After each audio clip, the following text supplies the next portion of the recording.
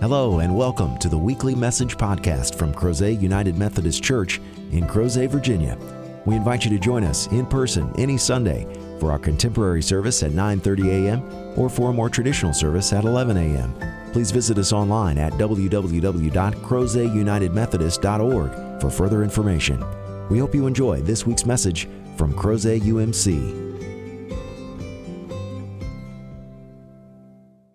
So in this interlude, this time period between our celebration of Advent, Christmas, and Epiphany, and before we jump into Ash Wednesday, Lent, and Easter, we thought it would be a fun time to kind of look at some of these strange, unusual, and quite frankly, weird stories that are in the Bible. They are not often taught. They are certainly not often preached upon, because as you can see from today's reading, you get there and you go, what am I supposed to do with this? How do you preach on this? Well, with the grace of God, I hope to show you. But really, this is an opportunity to look at why this text is here. God isn't a flippant God. God is constantly thinking farther ahead than we can even see. And God has allowed this to be here, and our duty is to figure out why. Why is this story here? So let's talk about the context of it. You'll notice that I'm reading to you about a prophet from a book that is entitled Kings. And that's because the rise and the establishment of a monarchy in the Promised Land is directly tied to the rise and perpetuation of the prophetic word in earthly vessels known as prophets. Before they got their first king, the people of Israel relied upon leaders that were kind of ad hoc, that were called up for a purpose, and they had some prophetic power invested in them. And they would lead for a time, and then they would stop. We have some of our greatest prophets rising in this way, such as Moses, who was assisted by his brother, the high priest Aaron. We also have the tremendous tradition of the book of Judges, where people would rise up for a time and have either military or political power, as well as some prophetic word. And then when their task was over, they would go back into their normal existence. Well, over time, the people of Israel wanted what everybody else seemed to have. Everybody else seems to have a king. Why don't we have a king? And so they cry out, and finally God says, fine. You think you want a king? I will give you what you want. Let's see how this goes. And God gives them their king. And as you can tell from these multiple books of kings, they end up going through multiple kings. And it doesn't work at all the way they thought it would work. Instead, every king is just like you and I, flawed and mortal, and certainly prone to human sin. And so because of that, and because of their power and authority and their central position in the governance of the people, their flaws often lead the other people into sin. Their misdirection and missteps have ramifications and ripple effects for their people. And so in the reading today, we see the rise of the prophets who not only offer a critique, but also try to lead the people back to God, as well as the monarchs themselves. And this prophet that we have here, Elisha, is the third in the line of prophets above prophets, the most well-known, well-respected, and actually most effective prophets of the Old Testament or the Hebrew Bible. In that tradition, we begin with Moses, obviously Moses, who leads the people from their bondage and oppression in Egypt into the Promised Land, or almost up into the Promised Land, and then he makes a mistake. Then we have the prophet Elijah, and Elijah has a huge battle against the priests of Baal and Asherah out on Mount Carmel, this huge Super Bowl of religion, and wins, triumphs. And there he experiences what it is to call the people back into repentance and to ask them to put away their earthly ways that have become an obstruction to their relationship to God. So he is an incredible prophet, and he's also the one that will be taken up in a whirlwind.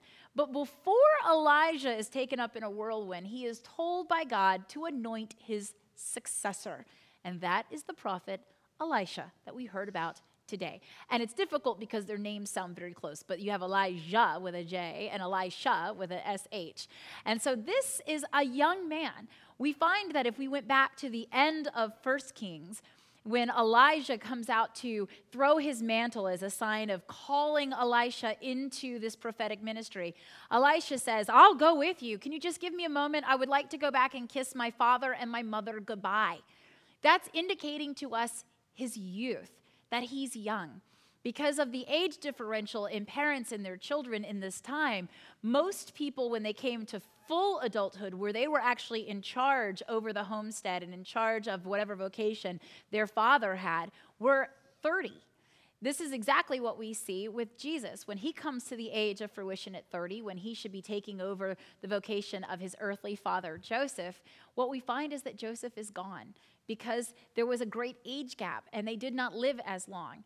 And so just as Jesus is 30 and going out into earthly ministry, we find that we still have his mother and his siblings, but there's no tell of Joseph, for he has passed away. But the fact that Elisha says, I want to go say goodbye to my dad, means that he's probably in his 20s.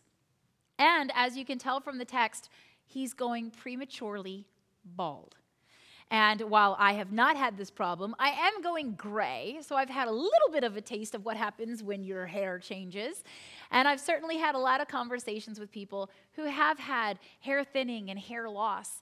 And back in Elisha's day, there wasn't really much you could do about it. You couldn't decide to become an aficionado of baseball caps. You couldn't go to the hair club for profits. And you couldn't go and get any Rogaine. So if you were going to lose your hair and go bald, everybody was going to see. And that's precisely what happens. So we have this prophet, this servant of God, who has just had a whirlwind of things happen to him. The first is that his mentor has literally been carried up into heaven by a chariot of fire. And now it's all on him. And he's received a double portion of that same Spirit of the Lord that gave Elijah his power. And then after trying to deal with the loss of his mentor and suddenly being out on his own, Elisha has the first opportunity to utilize his power in his earthly miracles, the way in which he is going to help or bless or curse other people. That's why we have two stories here, and they have to go together. The first story is him showing his power to bless. He's actually not going to just replicate, but exceed something that Moses did, the greatest of prophets. So what happens is he goes to a village and they say, this is a good place. The position is good. Everything seems fine, but we've got a problem. And that is that our water is tainted. It's actually unhealthy. People are dying. Women are miscarrying their babies. And our agricultural efforts are completely stunted because the water is bad. And so we need your help. And Elisha says, bring me a new bowl and put salt in it. And then he blesses it and he utters that incredible prophetic utterance, thus says the Lord, and he cures the water. He is able to transform the water into something that was polluted, into something that was potable and healthy, so that the people could stay where they were, so that the people would no longer experience death and disaster when they drank the water that they needed, but also so that their efforts to be fruitful in the land would be, in effect, a blessing.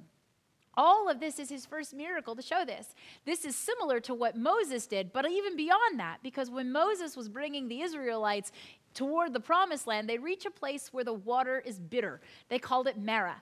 And there he blesses a piece of wood and throws it into the water, and it says that the water became sweet. Well, he's kind of flavored the water. The water was bitter, but it wasn't deadly. The water at this town where Elisha goes is actually polluted and deadly. The fact that people are dying from drinking it and that plants won't grow is a sign that the water is truly a problem. It's not just a taste test. It's a huge transition. It's a purification and a healing that he is able to do. But then there is the other side of prophetic power. You can bless and you can curse.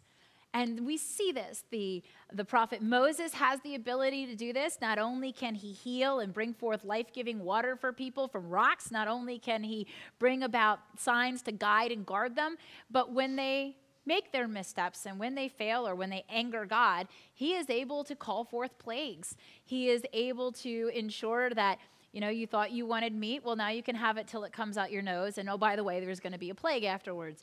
There are plenty of circumstances that we see this repeated in the book of Exodus and Numbers.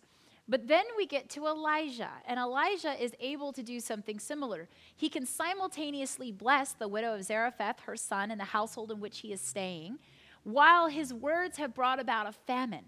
the entire area, not only of his home country under King Ahab, but further areas outside of that have been swathed in dryness. There's a drought so that people are not able to get the water they need. They can't grow the food that they need, and so they're struggling for food. So even as his presence is a blessing to the one household, his word has brought on a plague, a curse onto the land in order to help the people refocus on God. They had it too easy, and they took God for granted. So we see this tradition of blessing and curse. And now it's Elisha's turn to show that he has that same power. And unfortunately, the circumstances are rather tragic. Here is this young 20-something minding his own business, walking past the city on his way to where he's supposed to be going to serve God. And there is this group that comes out. Now, this is where the English gets problematic for us. So oftentimes it's translated as young children, small boys, however you want to put that. It's disturbing to us as modern readers to look at it. And maybe you're like me. The first time you read it, you're picturing like 3rd, 4th, and 5th graders all massing out here and yelling at this guy. And you think to yourself, it's a bunch of kids. Just go on your way. But actually, the 2 Hebrew words that are translated here are the same 2 Hebrew words that are used to explain the age of Solomon when he takes the throne, which is 20.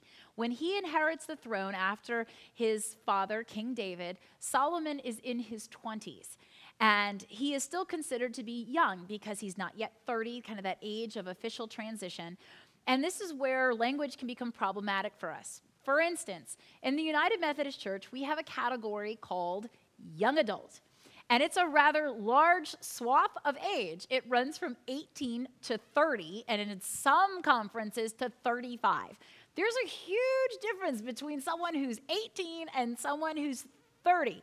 And that's not to say that you can't have a reversal of what you're expecting. I know 17-year-olds that are more mature than some 35-year-olds I know. But there's a difference in their life experience or in what they're expected to do culturally and what they've been empowered and able to do.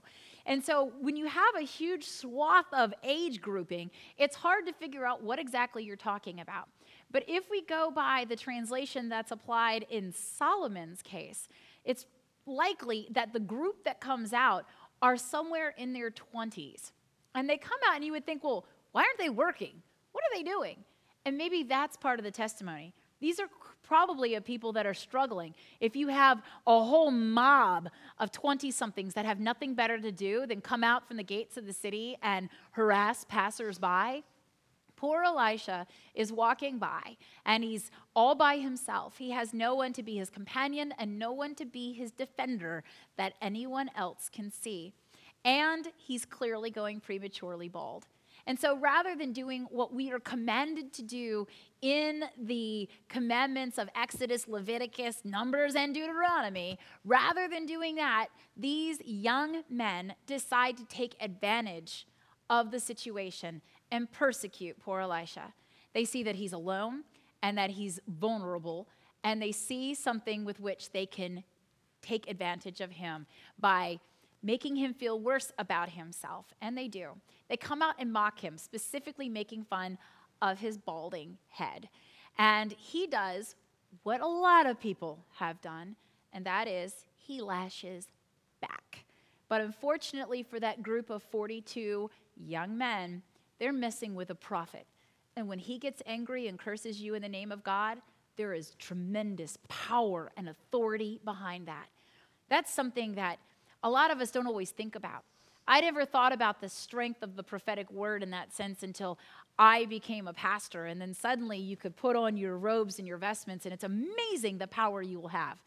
I still remember the first time I showed up at a wedding, and I had everything in a garment bag. And as I walked in, the owner of the establishment assumed that I was the wedding singer and treated me one way. And then once I emerged again from the ladies' room dressed in my clergy robes and vestments, you can imagine the difference in how he talked to me and treated me. And it's the same thing with our words. I can remember the first time that someone quoted me back to me. It's amazing that someone not only listened to me, but they kept it and remembered it. And then they were able to understand it and accurately quote it back to me. That's the kind of trifecta that we don't always get as clergy. So it truly is a blessing when you have that opportunity. And to have somebody listen to you and hear your words and find them to be such a blessing that they want to remember them and then offer them back to you and to others. That's an amazing power of the word. And so because of that, we have to be careful with what we say and do. But that's not just for clergy. That's for all of us who have been created in the image of our God. Those of us who have been granted the experience of having the Holy Spirit be enlivened in our form means that it's also enlivened in our words. And so when we bless, people feel blessed. And when we curse, we can leave an incredible scar and pain and suffering from that, which is what those 42 young men discover. They've messed with the wrong person. And our text doesn't say exactly what Elisha said. It just says that he cursed them in the name of the Lord. And he could just say that, curse you in the name of Yahweh. And when it happened, God heard and received that, for this is his servant, his prophet. And 2 female bears come out of the woods and maul 42 of those irreverent and thoughtless young people. And that can have incredible effects on the town. Imagine if you suddenly lost 42 of your young men who had not quite taken over for the patriarchs of their households and their families. They could have been killed. They could have been disabled. They might have lost their ability to continue to bear children and be fruitful, as is the first commandment from the book of Genesis. The ripple effects and the ramifications of some really bad choices at the beginning of that encounter could affect the entire city, not just families within it. And so what we find is that sometimes when we read Scripture, we're not just looking and reading about the things that God says, do this. This is perfect. This is how you do it. These are weird stories that we have here. Sometimes the lesson is what's not said, or don't do this. This is a bad idea. There are a whole bunch of stories that are so atrocious that we never preach on them. And I could do those. That would be a whole thing of taboo stories. But that's not what we're doing here. We're doing some weird stories. These are strange stories, and we have to figure out what the lesson is. And I think the lesson is that is powerful, and with all the authority that was vested in this 20-something Elisha, he does what a lot of us do long after we're out of our 20s. Someone says or does something that really cuts him to the bone, it really hurts him, and he's feeling embarrassed and humiliated, hurt and vulnerable, and he lashes back. He hits back, and he hits back hard, and they will never mock him again. And the fact is that you have to remember, people shared oral histories. Can you imagine what they said about the prophet Elisha in Bethel from then on? You can imagine the fear and the story that happened there. While the other town on the other side is talking about how wonderful he is. He saved us. He saved our unborn children. He saved our crops. He saved our future. Because we, as disciples of Jesus Christ, have that same power. How often are there those that sing our praises and have been affected by our faith put into form and given action through missions and ministries and think that we are wonderful people? But then there's always somebody that doesn't like us. And it's not just somebody, that knew us from our childhood or somebody in our family, but people that encounter us and don't see what the others see. Because we are human beings. And sometimes in that moment of decision, we choose to say and act in one way that taints their vision of us. Their experience is soured, and they will never be able to think of us the way the others did. That's why it's imperative that we heed what Jesus teaches us many books later in the New Testament. And that is not to strike back, not to continue the cycle of pain and suffering, punishment and vengeance. Instead, we need to stop responding as a human being and allow God's divine grace to be how we choose to speak and act and respond in this world. And that's a hard thing, because when someone finds your vulnerability and they really push at it and they dig at you, it's innate that you want to lash back. It's visceral. Sometimes it comes up before you can help yourself. But we can't be that way. Jesus even models this for us. He was humiliated and tortured with words and mocking all the way to the cross. And even then, as he was taking our punishment so that we would not have to suffer and die for our sins, choosing love and forgiveness over the ways of the world, we have countless times that people were berating him, mocking him, rubbing it in his face that he was suffering physically, mentally, emotionally, and spiritually. But he didn't lash back. He chose to stop the cycle, to intercede on their behalf with prayer, and to ask for God's grace for them, recognizing that sometimes when we are trying so hard to hurt other people, it's because we don't fully understand what's going on. There is a flaw in us as much as the one that we are trying to hurt. And so Jesus offers us a different perspective, one that is born from the height of the cross rather than the lowliness of human condition. This is his gift to us. You do not have to continue to be the way that you were. God wants us to be the very best that we can, to be the best of who we are. And the Holy Spirit is here to give us that strength, that power, and that courage as we embrace that challenge from God. Don't be how you were yesterday. Be better. Be the best that you can be. And I give you my word. I give you my grace and my love. I even give you a piece of myself in the Holy Spirit so that this can be done. Because so many people see the negative side of the church. I can remember being in seminary after the sex scandal in the Roman Catholic Church broke and people assuming that that was part of mine. I'm obviously not a Catholic priest. I don't understand how that's my problem.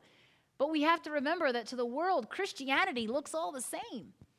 And so a stain from one, a blame and a curse from one feels like all of us are tainted. When there is financial embezzlement and just incredible lack of good stewardship and good thought on behalf of certain clergy and churches, it reflects poorly on all of us. We all get tainted, which makes it so much more vital that we use our words to do what Christ came to do. The gospel account of John tells us very clearly that Christ did not come to condemn, did not come to curse. Christ came to heal, to bring forgiveness, because what motivates healing and forgiveness is God's love. And that's what we are called to. Be vessels of God's love, not God's curse. It doesn't take very long in the prophetic ministry for it to be more about calling people home than it is cursing them and casting them out. It's not a good model for ministry. Shunning and casting people aside and refusing to let them in is not helpful to healing and wholeness. And it certainly doesn't reflect holiness. So we have to be very thoughtful and very careful, prayerfully discerning what our response should be. And I know that we live in a culture, especially here in the United States, where if you can hit back hard and fast, that makes you cooler. But it's not about that in the Bible. It's not about that in Christ. If we have to take a moment to stop and center ourselves before we respond, what we are showing is that good things come in God's time, not as a backlash, not as a quick, sarcastic wit, but instead that love takes its time, coming forth from the heart and sharing what is possible in order to bring about hope that we can outgrow and outlast suffering and pain. That instead we can be redeemed and that we can offer that same redemption to others. I believe that is the story behind this weird encounter of Elisha and the 42 young men. That perhaps if in that moment there had been the love of Christ in the heart of the prophet, he might have found a better and holier way to respond. But he, like us, is a human being. Prophets aren't perfect people. Moses hits the rock when he was told to use his words. We have Elijah being overly dramatic and having a success and feeling like he's the only one left. And we have Elisha, who uses his power to get some vengeance on some who probably needed more compassion than they ever got. We too are those people who have been given tremendous power and authority, not just those who are ordained clergy, but those who bear Christ in the world. And because we call ourselves Christians, it is his name and his reputation that we either serve by our blessings or our curses. May we find the strength and the courage to change how we speak and act so that day by day, people have more blessing to talk about from disciples of Jesus Christ than reasons to curse our existence. May they come to discover that we are a people who use our words to bring about healing and wholeness rather than to perpetuate a cycle of pain and suffering. And above all, because of the way that we create space for there to be relationship, righteous relationship and reconciliation, may those who have been tainted and brought to despair by the state of this world find the light in the darkness and find that Jesus Christ, as well as his gospel, is truly for all people, especially those who think that they don't need him or want him. May it be so. In the name of the Father, and the Son, and the Holy Spirit, we pray. Amen. Thank you again for joining us for this week's podcast. We hope you found the message meaningful, and we invite you to join us in person as we gather for worship at Crozet United Methodist Church every Sunday at 9:30 a.m. and 11 a.m. Please visit us online at www.crozetunitedmethodist.org to learn about ways you can connect with God and your neighbors through the ministries of Crozet UMC. Have a great week.